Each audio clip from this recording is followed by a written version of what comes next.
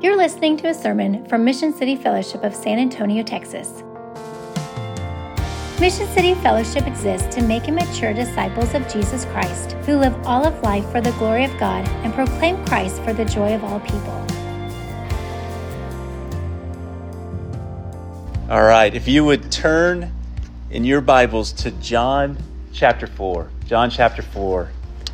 And Happy New Year's, brothers and sisters. I'm glad you were able to make it. I know, as Josh prayed earlier, just some of us, lots of us traveling and many of us not sleeping last night. So I'm just glad to see your faces.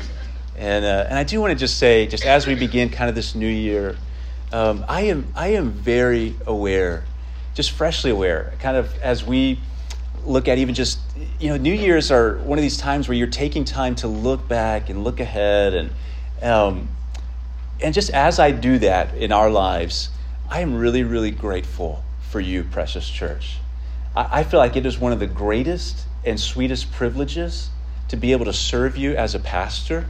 Like, you can't pastor people unless they let you be their pastor. And so I feel that privilege. And so I just want to say thank you. Thank you. It is a joy to be your pastor. I'll tell you this. This is not to flatter you. This is all honesty before the Lord. Danielle and I often get home and just say how much we love this precious body. Just how grateful we are for you. The love that often abounds with you and towards others and towards us. And we just feel that. The forgiveness that is quickly often practiced between one another. We just see it happening. We are just very, very, very grateful to be a part of this church body. So thank you. Thank you for letting me be a pastor here. It is my joy. It's my joy. Today's going to be a little bit different in the sense of normally we're going through, a sermon series and we're taking a big passage of scripture. And today we're taking a very little passage of scripture, a very short passage of scripture, dropping in, drawing out some of the context, but then seeing what that means for us going into this new year. For many people, the new year is sort of a symbolic time of new beginnings, as Josh was mentioning. And actually a wonderful way of tying in, brother, almost like a biblical theology of new. And I don't know if I've ever heard that. It was excellent, brother. So just excellent leadership. But that's how we kind of approach this season. And so for most of us, we're kind of looking back at the past year and then looking ahead to the upcoming year, and we're refocusing ourselves on what we think is really important. We're sort of gathering ourselves again and adjusting our way of living in order to meet that which we think is most important in our lives. For most of us, for most people, lots of people, I should say, the new year is a time where we sort of evaluate our health. We're evaluating our health. We make strategies for new exercise and diet plans, and so we can live a healthy life. Well, brothers and sisters, as pastors, as a pastoral team, we're called not only to consider health, our physical health, our personal health, the health of our families, but there really is this call as shepherds, under shepherds of the great shepherd, this call to consider the spiritual health of the people of Christ. And so you feel as if you're constantly just saying, where are we at? Where's the body? Where are people just, growing in the faith? Where are we struggling? Where is there sin? We're just evaluating and looking at those things as we seek to pay close attention to the health of the church body. So even in the new year then, even for the church body as a whole, it is this time for us to stop and kind of pause and consider, what are we doing as a church? Where are we and why are we doing those things? What are we giving ourselves over to as a church in our time, our energy, our resources, our efforts? And then we ask this question, especially as pastors, are we healthy? Are those things that we're giving ourselves over to, is this a healthy church? We're a young church body. We're a little church body. But the biggest question we have beyond any of those things is I've said it, we may always be little, like whatever the Lord wants. But are we healthy? Are we a healthy church body? But we can't just ask, is this a church that's healthy? Because according to society standards or the culture we live in, a healthy church may look very different. A healthy church often to our society is a church that shouldn't talk about people's sin, right? We often hear that in our culture. You want to be a healthy church? Don't make people uncomfortable by talking about sin. Or it could be things like, hey, you just need to be more entertaining. A healthy church has a lot of people, right? Aren't those things that we think of often? A healthy church probably should have an appealing pastor and very visual, good illustrations. There's lots of things that can be lumped in as a society when we think of a healthy church. But instead, we should be asking at Mission City Fellowship, when we say, are we a healthy church? We should be asking, are we a biblically healthy church? As a church body, are we doing what is good and right according to God's word? Are we biblically healthy? And here's what we see. A biblically healthy church is a church engaged in what the Bible would call true worship. So today I want to help us see as a church what true worship is, and then see what that means for us as a church body in this coming year as we aim to be a biblically healthy church filled with true worship. So follow along with me as I read God's word from John chapter 4, just two small verses 23 through 24. But the hour is coming, and this is Jesus speaking. The hour is coming and is now here when the true worshipers will worship the Father in spirit and truth. For the Father is seeking such people to worship him. God is spirit, and those who worship him must worship in spirit and truth. Let's pray. Lord, we may be a little bit different this morning. There's a new year. Lord, some of us are very tired. We're taking two small verses where normally we're taking a big chunk. There are things that are different about this morning, Lord, but we come to you, our unchanging, solid God. No uncertainty within you, Lord. You are still very much working your plans and purposes, and you have good for us today from your word and the truth of your word. So we pray, Lord, may you teach us what true worship is, and teach us that we may then worship you appropriately and rightly. Lord, if there are things that we are to continue doing, as our brother even earlier said, we are to confess before one another, confess to God. Lord, if there are things we're to continue doing, Lord, stir us on, fan us on, Lord. And if there are things we are to begin doing, Lord, stir us on. We love you. We pray most of all that you would be exalted as we open your word.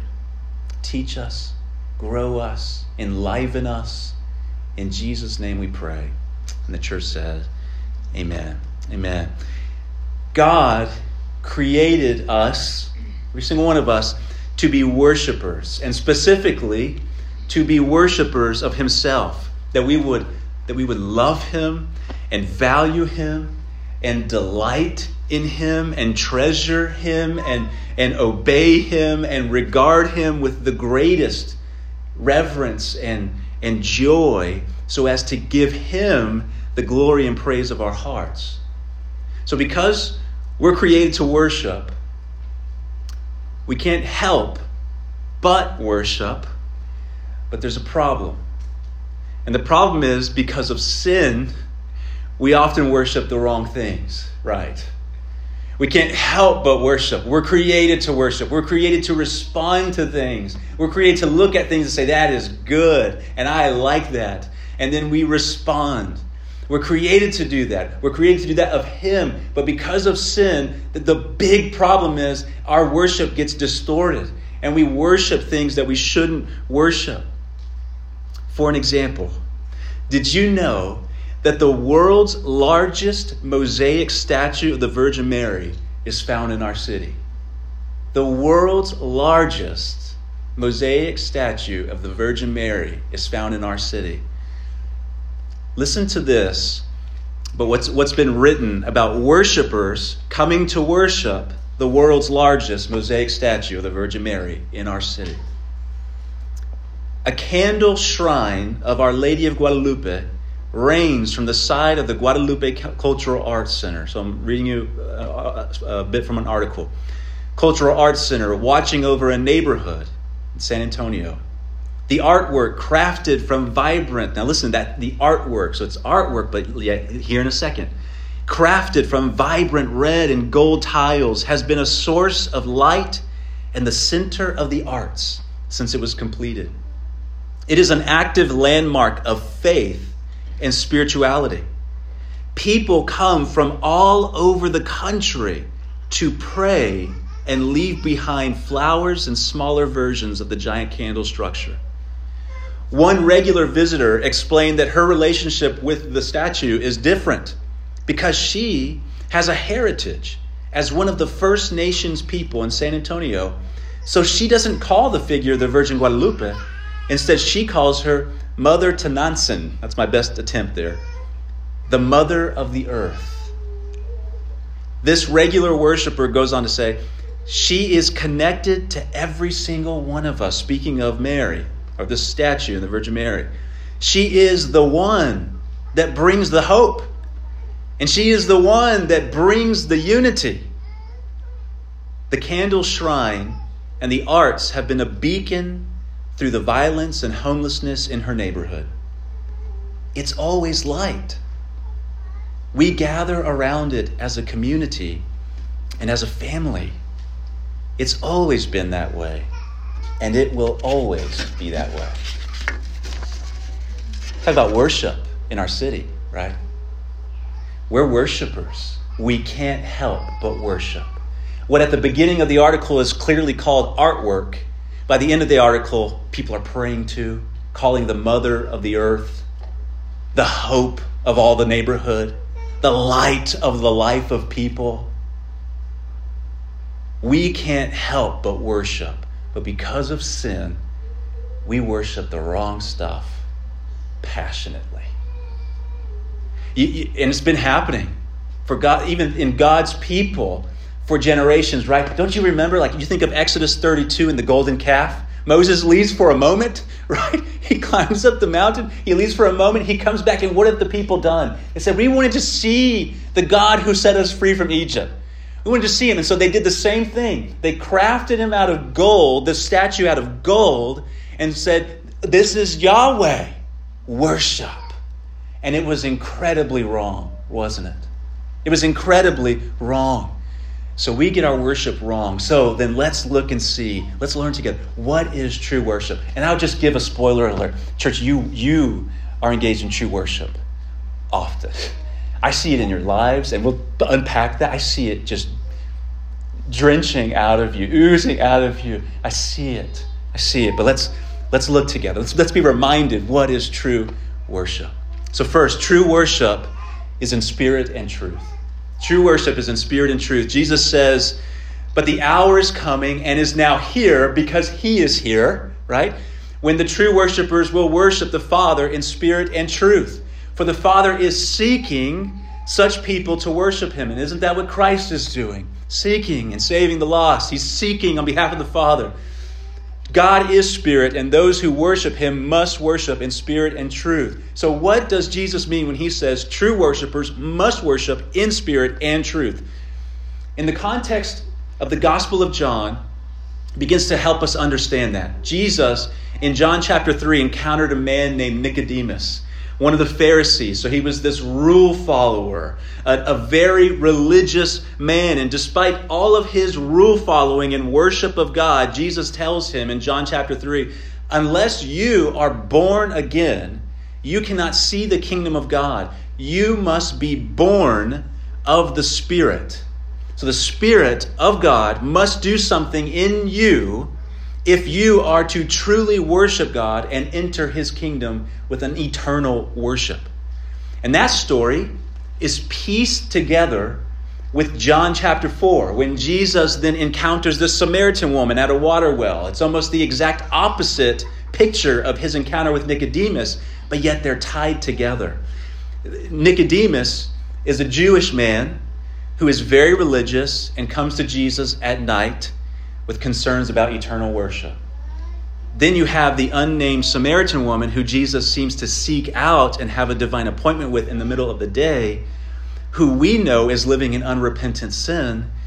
And she's a part of a people who are considered compromised, outcasts of the Jewish people. She's part of the Samaritans because they ultimately intermarried with pagan foreigners. And she has concerns about where worship is to happen. And she brings the question, okay, well, where do we worship? Are we supposed to worship on Mount Gerizim or in Jerusalem? And Jesus responds to her in an unexpected way. Neither. He says in chapter 4, verse 20, leading up to the passage we read, he says, the hour is coming, and when neither on this mountain nor in Jerusalem will you worship the Father. And then he goes on to tell her, true worshipers of God must worship in spirit and truth. So Jesus confronts this very religious man who thought worship was simply rule following, and this outcast woman who thought worship had to be in a certain place, all the while she's living in unrepentant sin. But he points both of them to the same thing. A life of true worship is brought about by the Spirit of God and in the truth of God. True worship has an empowering source. It's by the Spirit of God and in the truth of God. And those things aren't separated. They are intertwined together in spirit and truth. We all, just living in the culture and the Christian culture we're in, you probably heard so many different things about spirit and truth. Like they're opposed to one another. Well, we're a spirit church. Oh, we're a truth church. Right? It's almost like they're opposed. But here, no, they're intertwined. True worship is made of spirit and truth. So let's kind of unpack this. Second point, true worship is with our mind and hearts. It's with our mind and hearts. True worship, first, is not our attempts to stir God up. Isn't that what church can feel like a lot of the times in our cultural climate? We're going to come and we're going to stir God up. We're going to awaken God with our prayers and with our voices, church. Some of you maybe even have heard that, depending on where you've come from. We're going to awaken God. We're going to stir him up as if we must kind of get him to respond to us. We're coming to God and saying, we're going to get you going, God. True worship is responding to God, precious saints. True worship is responding to God. So hence then you can come in dry and weary and broken, and yet there can be amazing things happen as we worship him. True worship that is in spirit and truth involves our minds and hearts responding to who God is and what he's done. So let's talk about truth. Apart from the truth of God's word, we cannot truly know God. We're guessing who God is. We're guessing what he likes. We're guessing what he's like. We fabricate things in our minds of what he's like and what he does. Apart from truth of God's word, we don't know how to worship God. We don't know him in all of his glory and his splendor and his holiness. The truth of God's word reveals to us that we're sinners in need of a Savior. And it reveals what God in his goodness has done to us, specifically in the person and work of Jesus. The truth of God speaks to our minds, right? It helps us think right thoughts of God. In fact, later on in John, so I'm going to quote a bunch of just passages here and there. John 14:6, Jesus says something incredible. So earlier in John, he says you must worship in spirit and truth. And then later in John, what does he say? He says in John 14:6, I am the way and the truth and the life. No one comes to the Father except through me. So coming to truth, the truth of God's word is not just the word, it's coming to Christ himself. If we're going to worship the Father as true worshipers, you cannot come worship the Father unless you know the truth personified in Christ himself. He, in and of himself, is the very essence of truth. And the Gospel of John actually points towards how this union... I remember being a younger believer and thinking, okay, well, who do I worship? Do I worship Christ or do I worship the Father? Because Jesus said I'm supposed to worship the Father, but then later on they're like together. What does that look like? I don't know if any of you have ever wrestled with that, even our younger people. But I tell you what, earlier in my life I did. And what do you do this morning when we sang a song, Praise the Father, Praise the Son, Praise the Spirit? Is that unbiblical? Well, no. In John, leading up to these verses, John 3, it says that the Father loves the Son. In John 5, it says, whoever does not honor the Son does not honor the Father who sent him. John 14, the Father is glorified in the Son. So somehow we see there's this beautiful union. They're not opposed to one another in worship. It's this beautiful union of worship. And so if we're going to know God in truth, we must come to the person of God in Christ himself in order to worship the Father. And in worshiping the Son, we're doing both of those things in beautiful union. The truth of God's word, ultimately rooted in the person and saving work of Christ who reconciles us to the Father, is the foundation of true worship. It's the foundation of true worship. In truth, we come to truly know God and to know how to worship him. But we can't believe and lovingly affirm these truths apart from the Spirit of God. So apart from the Spirit of God, our minds are blinded. Apart from the Spirit of God, our hearts are hardened and we cannot truly love God. And so we cannot truly worship God. We might go through the motions. We might do religious things, but our minds don't truly know God in truth. And our hearts are absent of loving God. And so we are spiritually dead. So when Jesus tells Nicodemus, who knows the Old Testament truth of God like the back of his hand, can quote it better than anybody in the nation. He knows truth. But Jesus tells him, you must be born of the Spirit if you're even going to worship in heaven.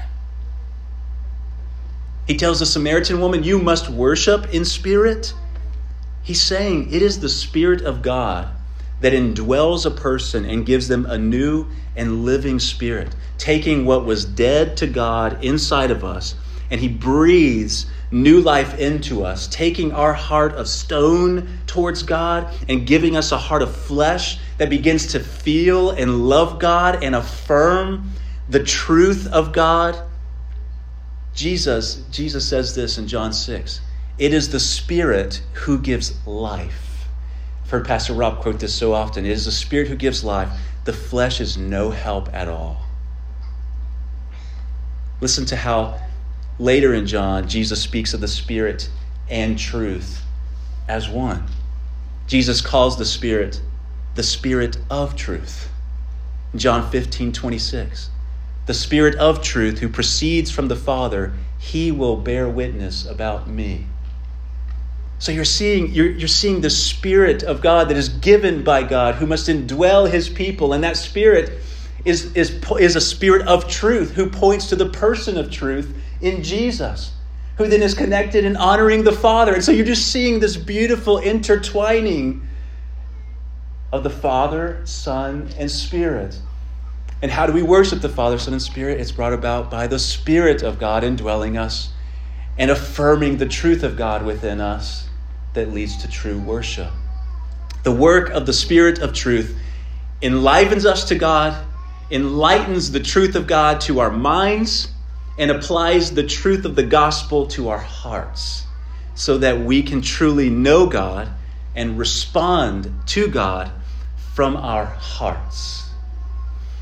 Precious saints, do you know, and I have seen this, I have read this, I have heard this, and it just destroys my heart. You can fall on either side. There are people who then take all of that and translate things, whether that be through emotion or past experiences or something, and just say, it's all truth, it's just Bible, which is obviously true, but it's apart from any type of heart, apart from any type of emotion. And if you show emotion, that's emotionalism. If you say you're going to pray because you have a broken heart, let me pray for you. You know what? That's just emotionalism. Go read your Bible. Know that you can trust God, and that's good enough. I have literally heard that. I have had someone tell me that. Precious saints, the Spirit of God and the truth of God aims at our hearts and our minds. Not one or the other, both and. Jesus said in Matthew 15, verse 8, "This people honors me with their lips, but their heart is far from me. In vain do they worship me." So it is possible to say true things. It's possible to say we are a true things church, right? To do religious things, yet still not truly worship God. Worship is not just informed by truth, but flows from an enlivened heart through the Spirit. So the Spirit of God and the truth of God awakens us, informs us with truth, enlivens our hearts to God. It's knowing and loving God. Tie those together. It's knowing and loving God. It involves our minds and our hearts, our thoughts and our emotions. One of my favorites, when I came to saving faith, John Piper, one of his books was one of the first books given to me. And I'll just say I'm grateful for Desiring God and their ministry. In fact, even just church, I've shared with some of you that Desiring God and John Piper, they have a good relationship with Sovereign Grace. And they've decided, just out of their good hearts, God has stirred them up to gift us with any books that we wanted from their ministry. And so we have like 600 books coming for free that they just said, we want to give them to you. Whatever you want, here. I am so grateful for that ministry. Listen to this from John Piper, who's a pastor and author, if you're not familiar with him. He says this about what we're talking about. He says, worship must be vital, and it should be on the screen, and real in the heart. And worship must rest on a true perception of God. So there you have both. Real worship comes from the Spirit within and is based on true views of God. And when we say from the Spirit within, we're talking regeneration, right? Being brought from death to life first. That makes us true worshipers, and then we continue a life of true worship. So let's keep going. There must be Spirit, and there must be truth. Truth without emotion produces dead orthodoxy and a church full or half full of artificial admirers. On the other hand, emotion without truth produces empty frenzy. Isn't that what you see? That's a great word to describe it. Empty frenzy. Running around and doing all sorts of things. And a church of empty frenzy and cultivates shallow people who refuse the discipline of rigorous thought. But true worship comes from people who are deeply emotional and who love deep and sound doctrine, truth. Strong affections for God rooted in truth are the bone and marrow of biblical worship. Excellent. Third, true worship in the gathered church. True worship in the gathered church. So what does this look like? What does this look like? Because that becomes the big question for us. So what as a church, when we've been brought to saving faith through the work of the Spirit, regeneration, we've been brought from death to life, and now there's an enlivened heart in me. And I know the truth of Christ and the Father and the Son, and I love Him now, and I want to respond to Him. So what do we do now as a gathered church? What do we do? Well, by God's grace, as a church, we don't have to guess what we should do to worship God in spirit and truth. When we gather together, He has given us His word, His words of truth, right? He's given us His word that reveals to us what is good and right and appropriate and fruitful to engage in true worship. So we don't have to get creative with it. We don't have to say, we can guard against saying we got to do something else. What do we got to do? In church, it's tempting. It's tempting. It's tempting. And there is a sense where You want to meet people in a way that says, okay, I want them to know the truth. So how can they know the truth better? Do we need Spanish translation? That's a perfect example of that. How can we help them know truth in those ways? But you can be tempted to say, no, we need better illustrations. Or maybe even as a church, we just need a more charismatic pastor. A guy with some real pizzazz. Put in front of people and just draw people. Get him out there. A guy with really good ideas. Now we can just keep going. We just need a better venue to draw people. I mean, we're tempted that way, and sadly, a lot of churches do think that way, or at least are led that way. But we don't have to get creative with it. Now, our God is creative. He writes new songs. There's these beautiful moments, and you may design or decorate or something. There are creative moments, but we don't have to be creative with it to drive our worship. It doesn't motivate us. We don't need to move on from this. We don't need to change it up. We go to his words of truth to see how we can worship in spirit and truth. It informs everything we do as a church. And precious saints, this informs us. So let's look at this just really quickly. I'm not going to read through every single one of these passages, but I wanted to put them up on your screen so that you could see what's motivating us. What is motivating us when we gather together? First, we gather regularly to encourage one another in the faith. This is what we see in Scripture. Hebrews 10. We must gather together. If we make a habit of not gathering together, it's not biblical. It's not good. If we think we can worship God away from the church for long extended periods of time, as if I don't need the church to worship God, that's wrong, because the word clearly says, don't forsake the gathering of the saints. Don't neglect it. We are to gather together. So first, we must gather.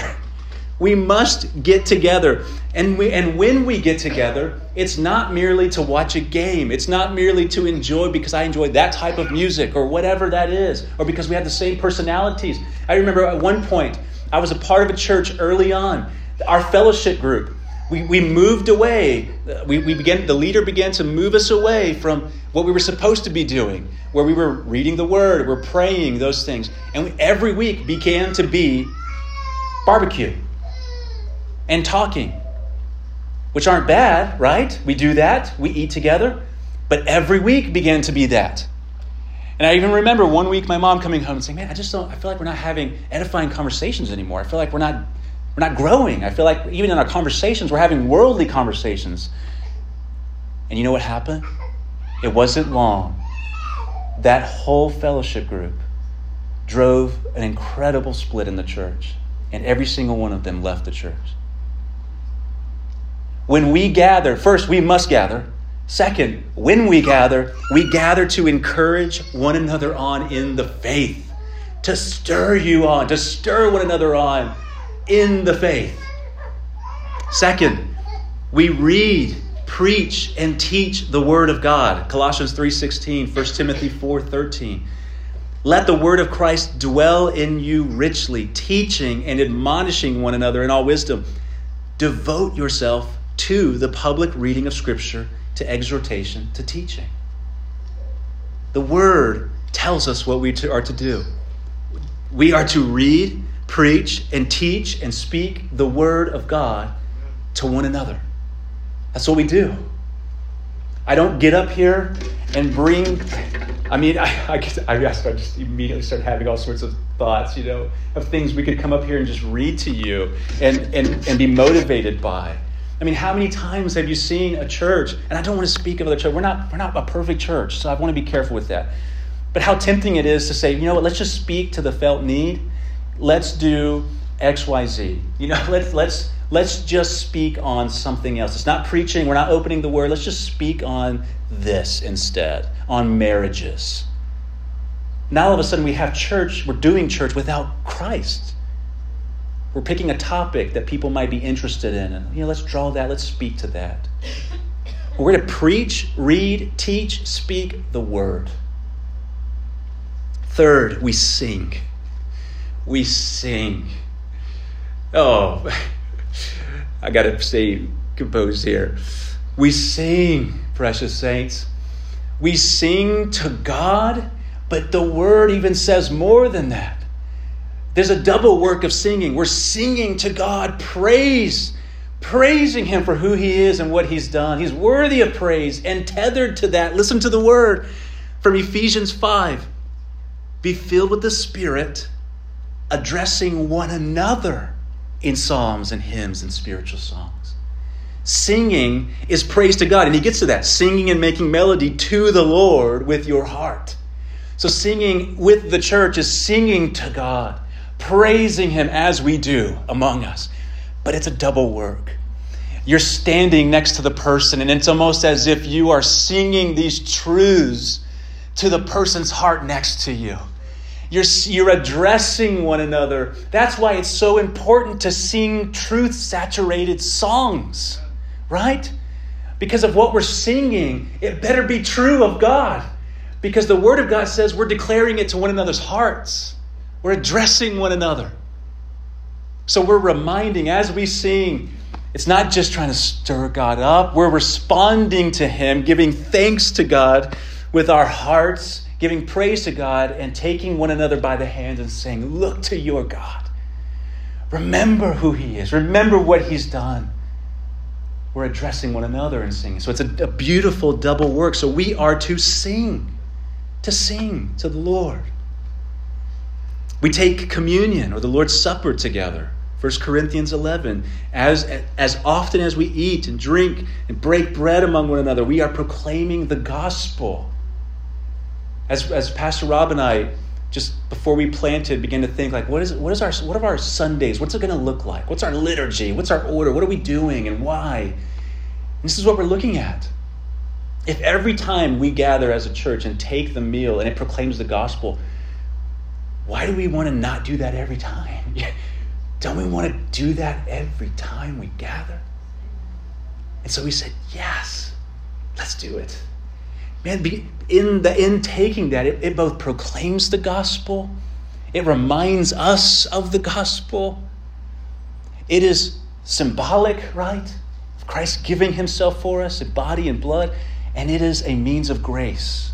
So it's not merely symbolic, it is a means of grace. There is a spiritual work that the Lord is doing to nourish and encourage and remind and strengthen and help our hearts in the midst of taking that meal together. Oh, you better believe it, church. If we had a building and we could stay longer, we're talking a meal together and actually breaking bread together. Oh my, if the Lord shall will, may there be a day. May there be a day. Next, we pray. We pray. 1 Timothy 2 calls us to pray. Pray for all people. And you're getting, church, we could have tacked on so many verses to these, right? I'm trying to pick one, which takes so much self-control. Just one passage. Man, we are to pray. We are called to pray, precious saints. We need our God, and it's a humble posture before our God to say, we need you, Lord. But there is so much spiritual good that happens to us as we pray. There is faith that is built within us.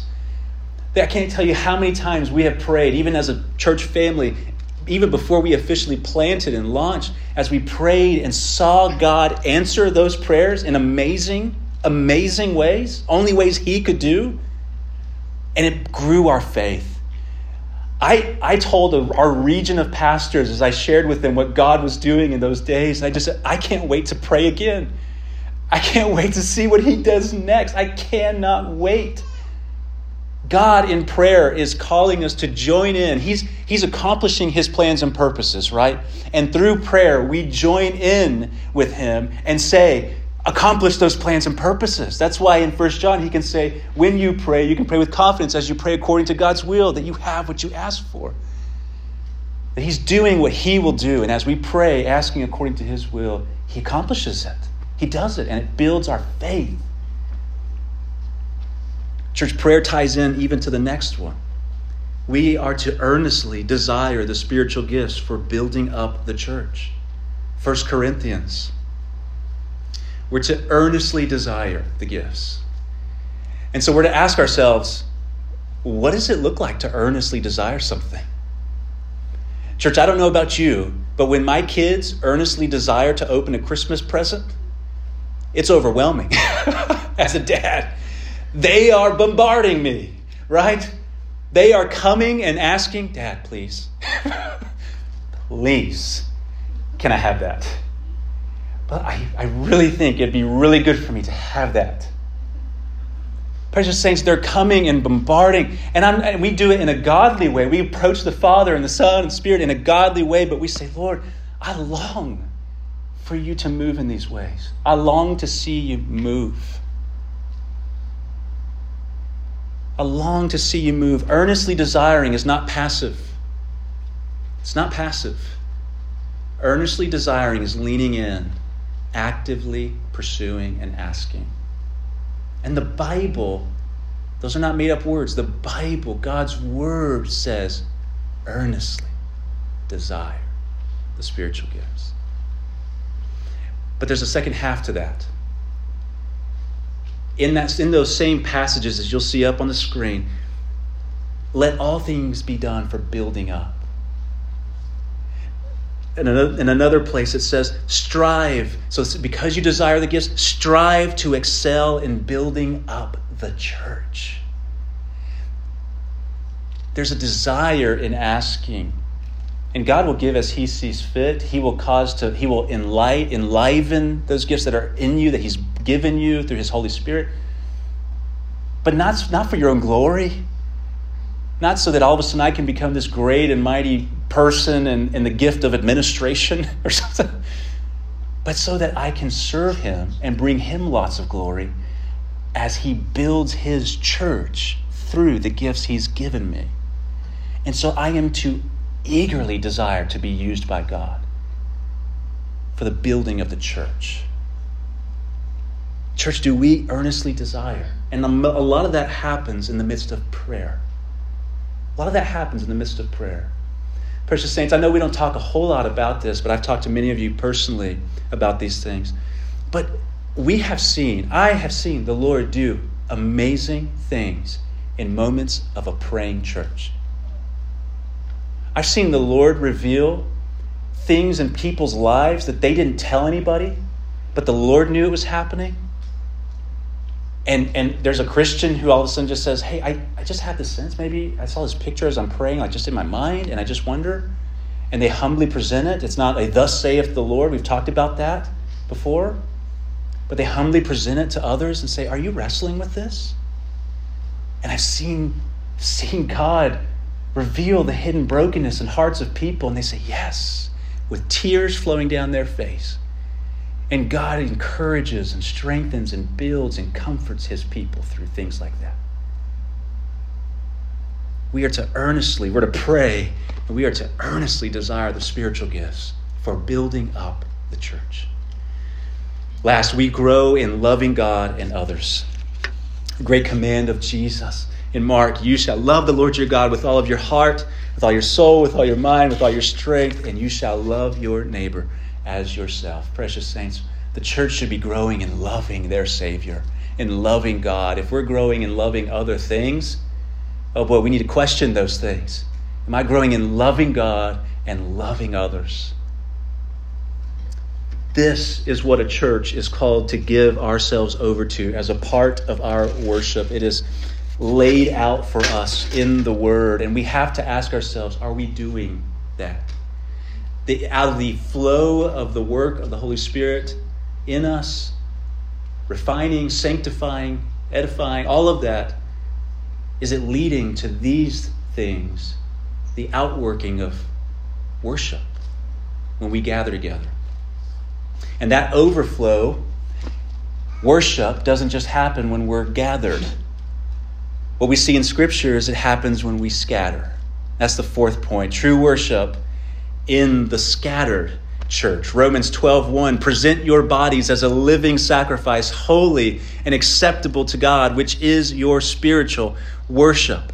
1 Corinthians 10:31, whatever you do, whatever you're doing, you're eating or drinking, whatever you do all to the glory of God. Listen to this from Bob Coughlin. I love this brother. He's another pastor in our family of churches in Louisville. He is the lead of our Sovereign Grace music. And he has written several books on worship, and one book called True Worshipers. And this is a quote from that book. Listen to this. This is excellent. Far from being a special moment in a Christian meeting, God-honoring worship is the natural state of our hearts when we seek to do all to the glory of God. I can worship God by greeting a church member on Sunday morning and continue worshiping as I lift my voice in songs of praise, gladly giving my tithes and offerings, listening attentively to the sermon, and praying for a friend after the service are all acts of worship. I can continue worshiping as I have guests over for lunch, clean up afterward, and take a nap later that afternoon. And my worship doesn't stop as I faithfully seek to exalt Christ in my home, workplace, school, or neighborhood by displaying a heart of grateful servanthood that has been transformed by the gospel.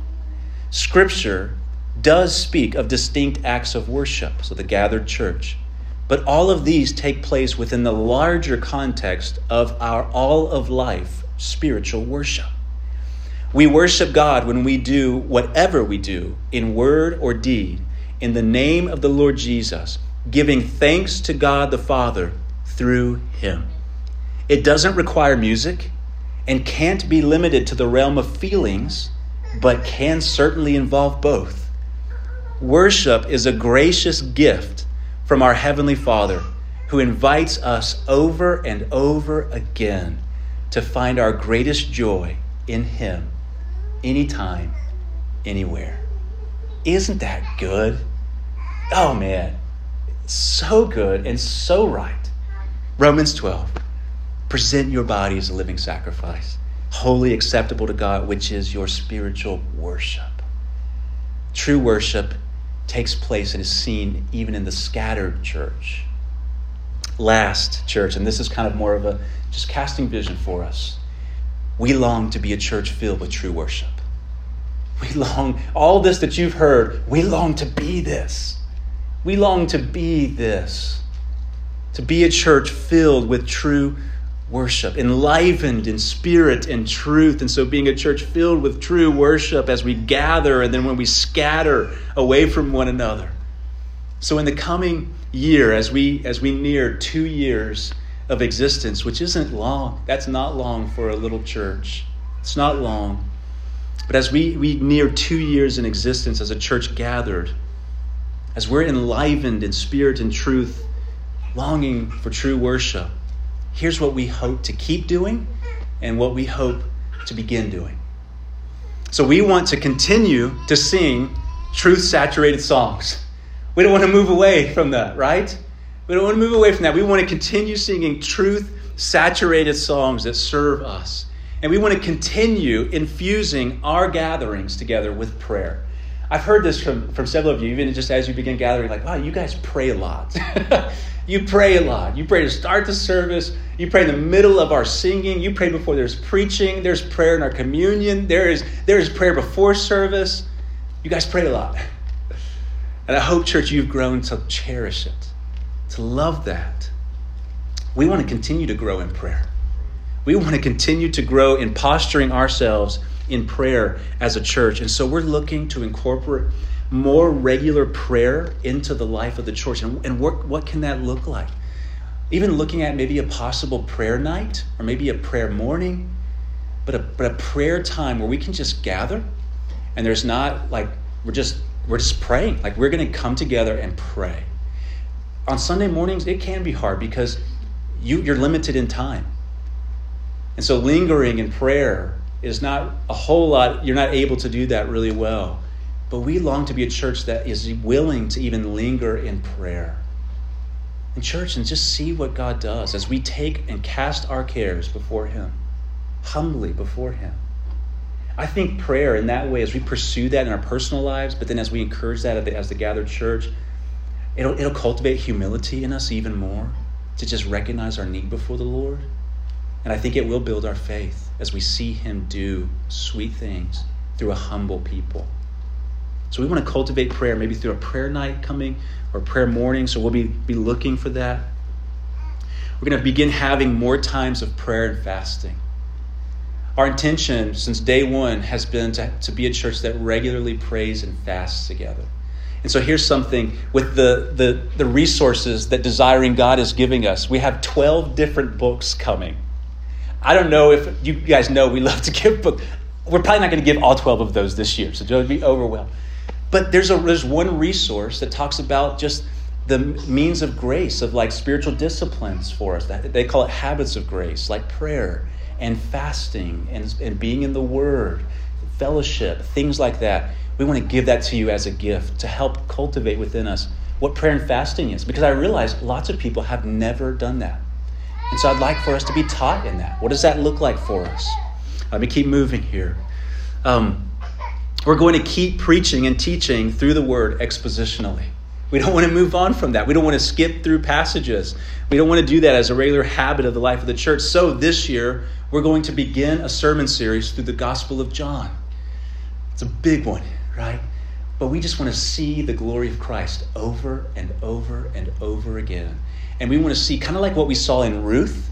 You saw these connections from Ruth into Christ. Well, it's almost the reverse. In John, we're going to see all these fulfillments and connections to the Old Testament, how he's this great fulfillment of all things. It's just beautiful. So we're going to go through the Gospel of John this year. We also want to balance our diet of teaching with Old Testament and New Testament. So as we begin going through John, when the summer months come, we're going to pause John and we're going to go and begin from Psalm 1 and just go through the Psalms, beginning in 1, 2, 3, 4, until the end of the summer months. And then we'll return back to John. So we just want to begin having a regular diet of Old Testament and New Testament. The whole Word is for us. So we want to put that before you. As a part of our preaching and teaching, but also a way that we can begin to grow and cultivate a heart for evangelism and missions, both local and global. Next week, we're going to begin a series, just a short, a little over a month-long series through the Great Commission. It's the very last portion of Matthew, from Matthew 28, when Jesus gives this great commission to go into all the world and make disciples. And so we're going to spend 4 weeks there, just there, drawing out. And even next week, we've talked about worship this week, but next week, Pastor Rob is going to show us how missions begins with worship. And so this worship continues on in our new year, how even evangelism, missions, is worship, and it is motivated and driven. It's set aflame by worship. So Pastor Rob is going to take us there. So we're going to begin in the Great Commission and then go into the Gospel of John, into the Psalms, back into the Gospel of John. As part of our teaching and growing in maturity as disciples, we want to begin having what we call collectives. And they're classes for growing in grace and knowledge together. They'll be like these short discipleship classes where a group of the church can come together and interact for a couple hours on a Saturday morning or maybe an evening, whatever works out, and have focused equipping and training on specific topics.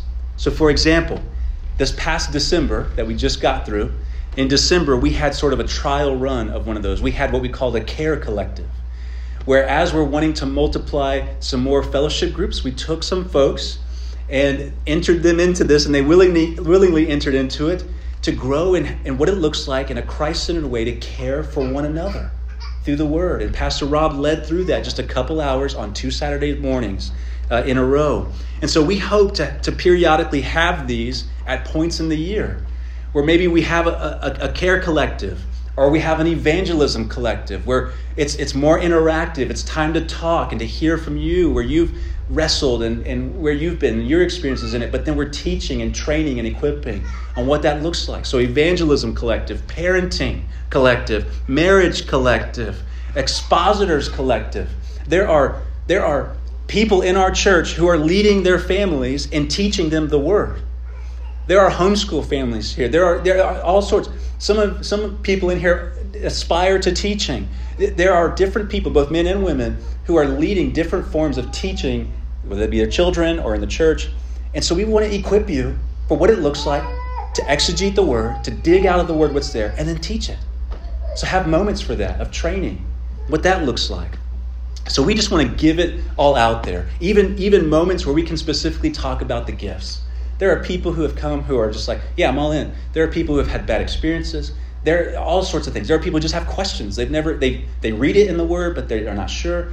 We want to have more time to be able to sit and talk about that and go to the Word and draw that out and learn and grow in the Word. We want to grow in being faithful disciples. As part of our worship, and I'm almost done, church, we want to grow in making disciples through gospel outreach.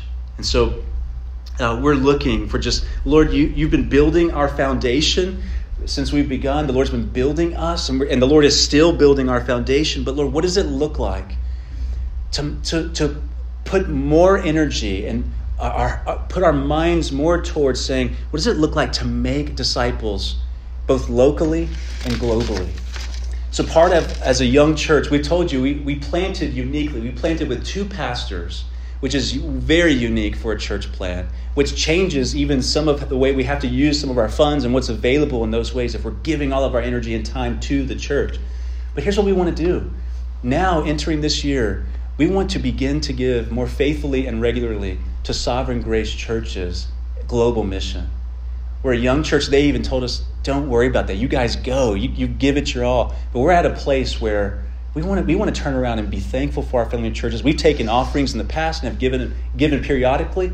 We want to give regularly, almost like the churches in Macedonia who say, hey, we don't have a lot, but we're eager to give. We want to give what we can give. And so, Lord, this is yours. So here it is. Here it is. So we want to begin to give more regularly in that way. We are also wanting to put together a team to help mobilize our church for local gospel mission. So to come alongside our fellowship groups and just help them think through, what does our 4th week go weeks look like? And what can we do? Maybe give ideas and help equip for that. It helps to have people who are already bent towards evangelism and outreach to come alongside you and say, hey, what about this? Have you thought through this? And just equip the church for that. And so we want to put together a team that will help do that and help mobilize us for what we've talked about our 5th Sundays, where as a whole church, we want to do on a 5th Sunday is we want to do something that's all of us joined together in some form of outreach. One idea that's come up that I just love that Horacio has mentioned. Horacio is bent towards evangelism. I just love it. Is going to our apartments here, inviting them for a family day, grilling a bazillion hot dogs for them, and looking to have gospel opportunities with these people and care for them and pray for them as a means of taking Christ to them. We want to do that as a church. And so we're looking to have this group that can just come with this bent already towards that and just help mobilize us to effectively do it. That's what we long to do. There's going to be a couple opportunities coming up for Rancho 3M Orphanage, where we can go. And that's an opportunity for both adults and children to go to Mexico, near the border, and to go serve at this sweet, precious orphanage. I have been there, precious saints. I have gone. When I was a teen, I used to go all the time with my church in Midland. It is a precious place. It is a wonderful way to begin to step in towards doing more global missions for us as a church. We want to, like last week, we had these precious bags that the Vestas spearheaded on Christmas, these gospel care packages, these bags, these go bags, gospel outreach bags or something that the church can take out into the city filled with things for people in need. And I don't know if you got to give some away. We were able to. It was with blankets and socks and toiletries and paper that said where they could get warm and heat and food and things like that. We want to be able to do that, to express the love of Christ to those who are often overlooked, to express the love of Christ and to share the gospel with them. We want to do more things like that more regularly. Lastly, just with a mindset towards global missions in this new year, I have the joy and privilege to join with a team of pastors to go to Nepal at the end of February. God is building his church there where it's illegal to be baptized publicly. It's incredible. God is building his church. And so there are these pastors who need equipping and training. So we're going to go and just teach and equip them in our values and 7 shared values and how it's rooted in the Word, just to equip these pastors for ministry there. And my hope is that that would lead into more of us going together with the team of our family of churches in the years to come. So these are wonderful, sweet things, precious saints. Some things we're going to keep doing. We want to keep doing the same things. You've heard that before. We say that as a family of churches. We want to be the same things church, a same things church. We've heard that. But church, there are things we want to continue to grow in this year. So precious saints, I would ask, would you prayerfully consider, Lord, how are you wanting me to grow in these things? As I want to offer my life in true worship to you. I want to give every part of me to you. You deserve all of it. I want to give all of me to you, Lord. So, Lord, lead me. Show me where I need to grow. And then as a church body, where can we just join together in saying, Lord, we want to worship you in true worship. Precious saints, with all that has been said, there is no perfect church, right? There is no perfect church, but we long to be a faithful church. We long to be a faithful church. So here's the last charge. May truth inform us. May God be glorified. May Christ be exalted. May the Spirit enliven us. And may we be a church filled with true worship as we enter into another year together. Amen? Let's pray.